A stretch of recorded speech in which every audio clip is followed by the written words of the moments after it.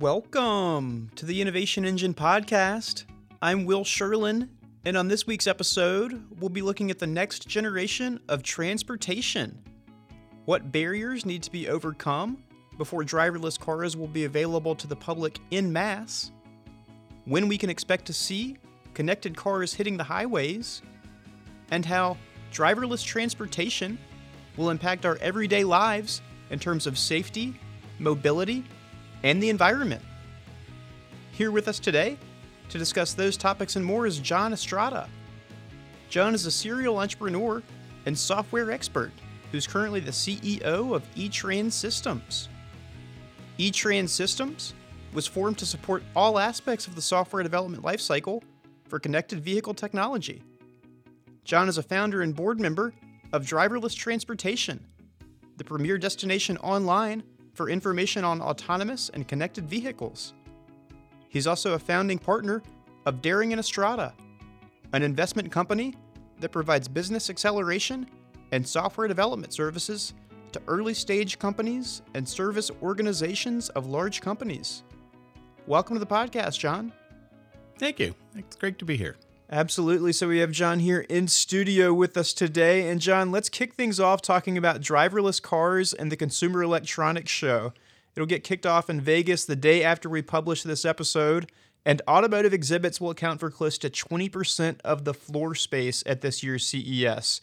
So what are you expecting to see unveiled at CES on the driverless transportation front that will really set tongues wagging? Well, if it's anything like last year, I think there'll be lots of really exciting technology that comes out. And I read somewhere recently that they now consider the Consumer Electronics Show at some level the biggest auto show that there is. So there'll be a lot on automated parking. Right? You see more and more of that on in vehicles today, and we saw it last year, and I think there'll probably be 3 or 4 exhibits about that. Some of it will be like automatic parallel parking. Some will be parking in a lot where the car will go off on its own. I know there's some underlying technology from companies like Bosch and NVIDIA and other vendors that'll be announced. And then I think there'll also be a lot on connected vehicles, right? There's a lot of technology that's coming together. In fact, there's a show the day before CES really gets kicked off that's fully focused on connected vehicles and leading towards autonomous vehicles. And when you say connected vehicles, like vehicles that are connected to one another in some kind of network? Yeah, that's a good question. So connected vehicles kind of use 2 different ways. So one is you see a lot of infotainment, right? Mm-hmm. So you can get maps, you can get your Facebook and text messages and that thing.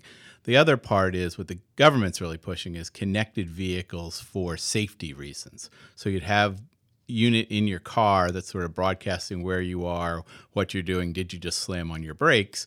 And then other cars can get those messages and notify the driver so that accidents don't occur. And the government actually investing a lot and hopes to reduce accidents pretty substantially through that. Okay, great, and we'll get to some of those stats later on in the podcast, and really some very promising stats. I think a lot of people are concerned about driverless transportation, but it sounds like there are really some great possibilities for improving our safety on the roads. But so what barriers do you see, John, standing in the way of making driverless cars available to the general public? So there still are quite a few. I mean, technology still isn't 100% there. Not to be on any road at any time. I mean, Google does have like over 800,000 miles on their cars without an accident other than when someone backed into them. And so it's coming along well. I think we'll see it roll out in like small areas, like a taxi system in a small to mid-sized town or things that will run on the highway. But the technology still has a ways to go. There's also going to be legal issues. There's like 4 states in the District of Columbia that have passed laws around driverless cars, although interestingly enough, there's nothing that prohibits them in all the other states. The laws weren't written to test or to stop something that no one really thought would happen back when they were put in place. Right. So there'll be challenge. No manufacturers trying to push it on those laws, but eventually that'll come into place, and that got to get worked through. And then there'll be insurance issues as well. So today, you're covered. You have insurance as the driver. If you have an accident or are in an accident, right, it's your insurance. It was your responsibility or another driver's. If you had a driverless car, you didn't do anything, right? You didn't cause it to be in that accident. Would it be the manufacturer, the retailer? Where does all that come? So those issues will have to get resolved, but that'll happen. It'll start to roll out. We'll see some examples rolling out as soon as next year. It's probably a good 5, 7, 10 years before you see a car that can kind of run anywhere, any road. Okay, got it. And there are a number of different quote unquote levels of automation as defined by the National Highway Safety Transit Administration. Can you go through those tiers of just how driverless cars are? Sure. Yeah, you're right. There's the Europeans have a level, the SAE, which engineers for automotive have their levels, but the governments, the NHTSAs they say there's 4 levels. So there's 5. There's a level 0, which is no automation, right? Which is what we have now. Which is kind of actually, some people actually have some levels. So people have level 1 and 2, but yeah, you generally gotcha. The car you bought yesterday, sure, last month, is nothing. You drive it on your own. You're always in control. So level 1 is there's some piece of automation in the car that's taking over a particular function, but kind of runs independently. So an example is what's called adaptive cruise control. We're all familiar with cruise control. You set it at 65 or 55 or whatever, and it stays with that. But you have to watch. Car in front of you slows down. You need to slow down too. Yep. Adaptive cruise control actually will take care of that for you. So you set the speed at 55 miles an hour, and it's also watching the car in front of you. If the car slows down, your car slows down. If it speeds up, it'll speed back up to the whatever maximum you set. So that's an example of an item that would be level 1. Or you may have seen commercials for cars that'll automatically stop by themselves. Like there's one of a little girl runs out over a soccer ball, and the car automatically stops. So that's an example of level 1. Level 2 is really kind of a combination of 2 level 1s. Okay, so adaptive cruise control. Today you can buy a lot of cars that have a lane notification system. So as you're drifting out of your lane, if you don't have your turn signal on, the car will warn you that, hey, you're crossing the lines, do you really want to do that? With the next generation, which is actually available in some Mercedes in Europe, it'll keep you in the lane, so it'll steer. Right? And so you have a form of some driverless transportation in a limited area, right? Because if you have the adaptive cruise control and the thing that'll keep you in the lane, in a very limited environment, the car kind of drives itself. So it's very nice, like in traffic, for example. Right. But generally at that point, it's not going to change lanes. So there's lots of discussions about that. Yeah. Level 3 is where the car, under certain circumstances, will do all of the driving. Right. So the Google car today is an example of that, where they will they'll take it, they'll go out on the highway, and they'll turn that on, and it'll run until they're about to exit, in which case they turn it back off, and they'll get the driver takes back over. Mm-hmm. A lot of controversy in that, in the sense of, will drivers really be able to react? If the car says, hey, you need to take over now, how quickly will the driver be able to take back over? And if you're using it a lot, will your skills as a driver erode? So that one's very controversial. Mm-hmm. And then level 4 is full automation. Right? You may have seen there was an announcement by Google of their little bubble car in the spring, and their plan is to build that car without a steering wheel, without brake pedals. You would just give it a destination through a tablet kind of thing, and it would go. So that's a level 4 car, plans to drive itself all the time. Okay, so that feeds nicely into the next question, because even hearing about a car that doesn't have brake pedals and a steering wheel ratchets up my anxiety level a little bit.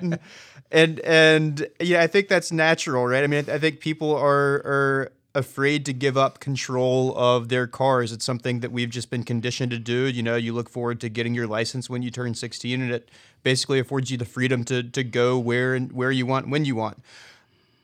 But we're moving away from that eventually. So are there other areas that you can think of where, you know, skills, or, well, let's just call them skills, that were once, you know, controlled by humans, we've now ceded to machines, for lack of a better way to put it, with positive results?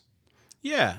So there's a number of examples. So directions is something, right? You always had to get out a map, or, you know, if you're going on a business trip, you had to call the people up, figure out how to get from the airport to their office, their hotel. I mean, now you just trust that Google Maps or Apple Maps or MapQuest, that you give them an address and they're going to tell you how to get there, and we count on it, right? Right. And there's, of course, lots of examples in business. Like if you watch a manufacturing line, all sorts of pieces of that happen by dedicated robots to do particular pieces, you know, that human beings used to do themselves. So there's a lot of areas like that. We actually ride on a fair number of driverless vehicles today. Right? At most or many major airports, the tram or train that takes you between terminals is a driverless car. Now, it's in a very limited environment. It's on a track. It doesn't have all the same complications of driving down the road, but it is a driverless car. There's also subway systems, or like monorail systems in Detroit, Las Vegas are two examples. There's also one in Singapore that are driverless. Here in Washington, they're going to turn back on. They had some issues with it, but part of the metro system will be driverless trains. So we are seeing more and more of that. And I think as people get, as it comes out in stages, people will get more and more used to it. Like I've never seen anyone not get on the tram at Dulles because there was nobody driving the little train. Right now, again, it's in a much more controlled environment. Sure. Yeah. Okay, great. So let me ask you about some areas where driverless transportation will make a huge difference in the way we live our lives, and three that you've identified and some material that you shared with me before the podcast were safety, mobility, and the environment. So can you share with listeners some of the ways that driverless transportation will change our lives in the future in those three areas? Yeah, so probably, you know, at some level, the biggest thing is related to safety, right? So, you know, there's lots of car accidents, lots of issues around that. And the big thing that a autonomous or a driverless car will do, it doesn't have the 4 Ds of driving: drunkenness, distracted driving, drug driving, or drowsy driving. And human beings are susceptible to all of those things, right? And that's a huge part of why the roads are fairly dangerous, right? Yeah. You know, I read some quote one where that says, "Hey, driving is now the distraction," right? You want to eat your McDonald's and listen to the radio and talk on your phone, all those things happening. Oh, I got to drive too. Yeah. So we're really not that good. And, you know, we weren't really designed to do things at 70 miles an hour, right? We haven't evolved. We're just evolving now, I guess, to handle those sort of things. So in terms of mobility, people spend a lot of time, right, sitting in their car, generally sitting in their car by themselves, in traffic. Again, here in Washington, D.C., we know all about traffic. Oh, yes. It took me an hour and 40 minutes the other night to make what should have been a 30-minute trip. Yeah, and unfortunately, that's not that atypical here. And it wasn't snowing, right? It wasn't like something like that where the city will really fall apart. Yeah. So imagine you sort of get all that time back. And you could do things. So you could, do work on your tablet, on your laptop. You could talk on the phone. You could send text messages. You could read. You could sleep. So from a mobility perspective, you know, that's a large advantage. Mm-hmm. From an environmental perspective, driverless cars should be able to run more optimally. So one will be, because the reaction times will be lower, they can safely drive closer together, which means you can fit more cars on the road, which means we can build less roads. And we're kind of at sort of a max. There's really not that much space or money to continue to build more and more highways. And so we've seen a big slowdown in that, and I don't think that's going to change. Other things, there's technology called platooning, right, where cars or probably more importantly trucks can ride right, behind each other, and the trucks can save a huge amount of gas. So if you have just 2 trucks platooning, even the front truck saves gas because of the way the airflow is. So it can get about 4% better gas mileage. The back truck can get about 10% better gas mileage. If you do 3 trucks, the ones in the middle save on both sides, so they're getting like 14. And in a fleet of trucks, especially if you're someone like UPS or FedEx, that can be a huge savings. $100,000 a year per vehicle. Sure. So that's a big thing. So I think all those things together are some of the driving factors. And what'll happen, I think, some theories that part of the Google reason for building the vehicles is so that you have that much more time to watch ads on the internet. Well, thank goodness for that. Yeah. And it sounds like probably some NASCAR science is at play. If anybody's familiar with the concept of drafting, probably the closer you can get those cars together, the faster they can go and the more seamless they can go and the less gas they will use in theory. Yeah. Okay, so let's talk about the safety aspect a little bit. The DOT put out a report not long ago about the percentage of crashes that driverless transportation systems could help address. Could you share some of the results and percentages of that study with listeners? And if you know them off the top of your head, traffic fatality numbers in the U.S.? Yeah, so about 33,000 people die each year in the U.S. from automobile accidents. In fact, it is the number one killer of people 1 to 34. Right? So if you make it to that first year for the next 33 years, you're most likely going to make it. But if you don't, there's a good chance it was in an automobile accident. And worldwide, as bad as the roads are in the U.S., they're worse in many other parts of the world. Over 1 million people die each year. It's been estimated that we spend $780 billion or waste in traffic and cost around transportation and issues. So what the expectation is that, I guess the other study shows that those accidents, 90% of them are human error, right? Someone didn't pay attention, someone screwed up, and that had optimal driving happen, they wouldn't have had those accidents. Mm-hmm. There's some cases that, you're between kind of a rock and a hard place, you're going to hit something. Right. So the expectation is with these new technologies that those crashes can be eliminated. I mean, there's some discussion about going to zero. I don't think we'll actually get to zero, but 90%, and that could make obviously be a big difference. Yeah, I feel like that's something you never hear about when people talk about driverless cars, or maybe I just don't read enough about it, right? But there's, and I don't want to call it fear mongering because, like we talked about before, I think it's natural to not be necessarily comfortable with not being in control of something you've always been in control of. But that seems like an angle that's not played up very much when you hear about driverless transportation. Yeah, you would think. I mean, how many walks are there for this cancer or, marathons or whatever? There's all sorts of fundraising things for all sorts of medical issues. Imagine if I came to you and said, hey, we're trying to cure the number one killer of people from 1 to 34. Yeah. That should be big news. You would think so, yeah. And part of it is they just happen all the time.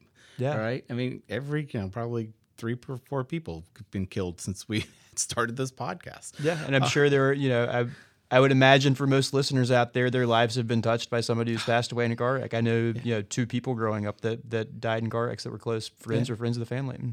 Yeah. And so some of them, in fact, if you look at the stories of some of the Google guys who really started pushing it, that was their story. It was one guy's wife and one guy lost his best friend. And, that's been a driving factor for them. Yeah. Okay, great. So let me ask you about industries where you think driverless transportation will have a big impact. Obviously, there are some where you don't have to be, Einstein to see that they will be affected. Shipping, ground transportation. What are some other industries that you see as being potentially revolutionized by driverless vehicles that wouldn't be so obvious to people that maybe aren't as close to the space as you are? Yeah, that's a good question because there is a lot. So parking is one. Right? Mm-hmm. So today, a huge percentage of every downtown is dedicated to parking. Right? You got to put those cars somewhere. Or even worse, in like the outer cities, here in, outside of Washington, D.C., there's a place called Tyson's Corner. There are 3 parking spaces for every car. Because you expect, I drive to work, I got to park my car. At lunch, I got to go to the restaurant, I got to park my car. People live there. So a huge amount of that that city is dedicated to parking. If you have a driverless car drops you off, it can go park itself. It can go out to the edge of town. It can go wherever. Or actually, I think the other part of the evolution is, we're seeing more shared economy environment. So Uber, Zipcar, and then in other industries, Airbnb and places like that. Right. 95% of the time, your car is sitting doing nothing, right? We both drove here today. We have 2 cars sitting out there in the parking lot just collecting dust. Right? Imagine if that car could go do something, right?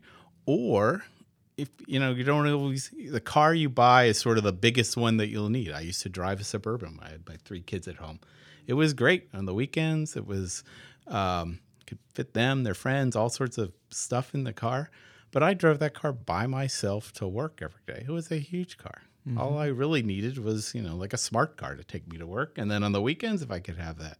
So we'll go to this shared environment for cars where you'll just kind of like you can do with an Uber car today. You just ask for one, the car shows up, you get in, you go where you want to go, and then the car goes off and does that for somebody else. And with that, they've done studies that can show you can reduce the number of cars by almost 80%. Now, you got to factor in the car will get used a lot more. So it'll be more like cars today can last 10, 15 years.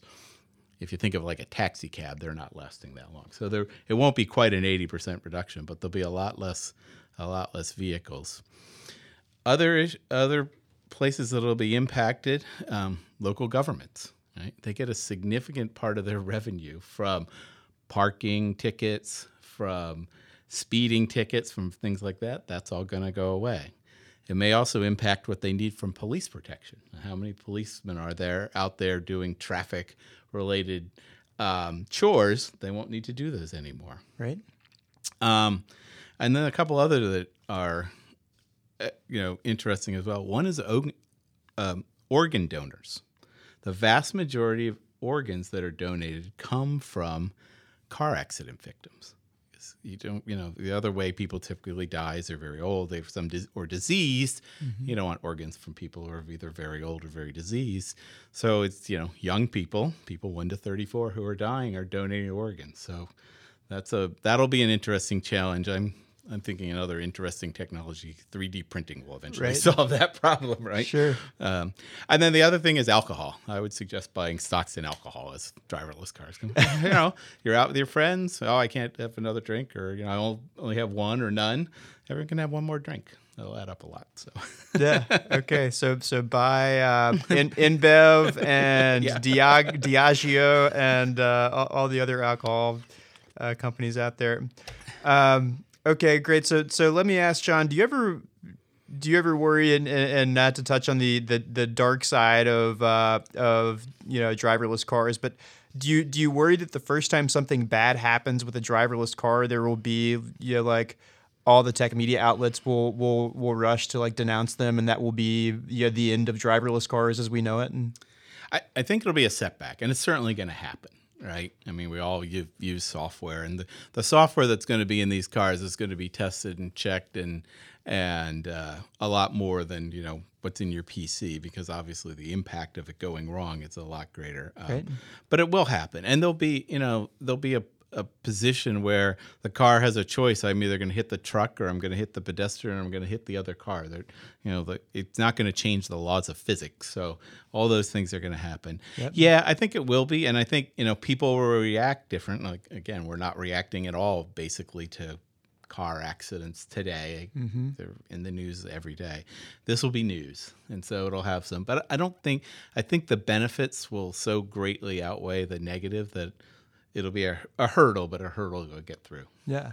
So have I assume the answer is yes, but have you taken a ride in a driverless car? I have, actually. So at last CES, I got to go in a vehicle by a company called Induct. They're Navia. And I've also been in connected vehicles, and I'm hoping to ride in one again at CES this year. Okay, nice. And how long do you think it will be before I'm driving down 95 and I look over and I see you reading a book at the steering wheel of a car next to me. 5 years, 10 years? Well, unfortunately, you can see that today, but that person's supposed to be paying attention.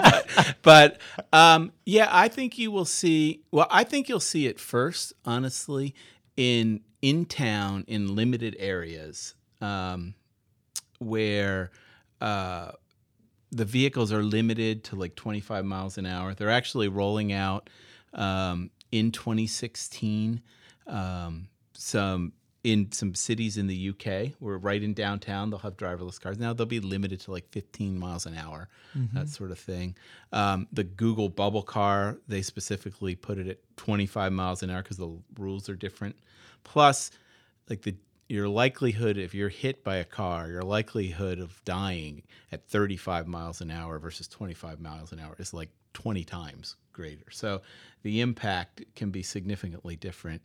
I think on the highway, I mean, if you go to California now, there's a number of Google employees who commute that way. You could see it today. Okay. So we haven't passed any laws in Virginia here yet that you can see it. But I certainly in 5 years, I think it'll be, at least in test environments, there'll be regular test environments. I don't know that you'll be commercially able to buy one off. Right. 2020 seems to be a year that people are predicting. We'll see what happens. Yeah, well, that seems fitting. 2020, right? That's like when the future really arrives, right? Yeah. Actually, they're thinking about it a little bit more. There are Mercedes that you can buy today that wouldn't be a driverless car except for on the highway. I think actually you'll see that in 2 or 3 years. Yeah. Yeah. In fact, General Motors announced, Mary Bravo, the CEO, in September, that they'll start rolling out their Super Cruise in Cadillacs in 2 years. Okay. So 2 years, I guess. Okay, nice. Yeah. And you mentioned the UK. I was over in India not too long ago, and it seems like the global market for this would just be huge. I mean, traffic over there is insane, like literally insane. I mean, you have people on bikes, you have people on motor scooters, you have their kind of tiny cabs, you have cars, like lanes seemingly don't exist. Yes. There are like lights people kind of pay attention to, kind of don't.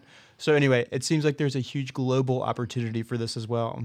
Yeah, India in particular will be a challenge. But as you look at this, I mean, we have a bit of a U.S.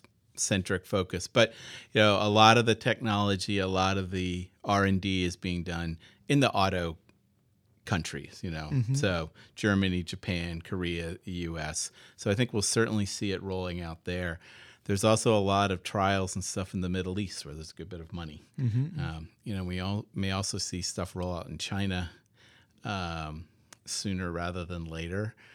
Again, big country, a lot of money. And remember, we talked back in the beginning about what are the hurdles. Well, the legal and insurance hurdles are probably a lot different in a place like China. Yeah. I can get the bio on those much easier. So, yeah, I think we'll see it in all sorts of places fairly quickly. Okay, nice. So we started off talking about CES. Let's close things out talking about an event that will be a little closer to home here for you and me, John.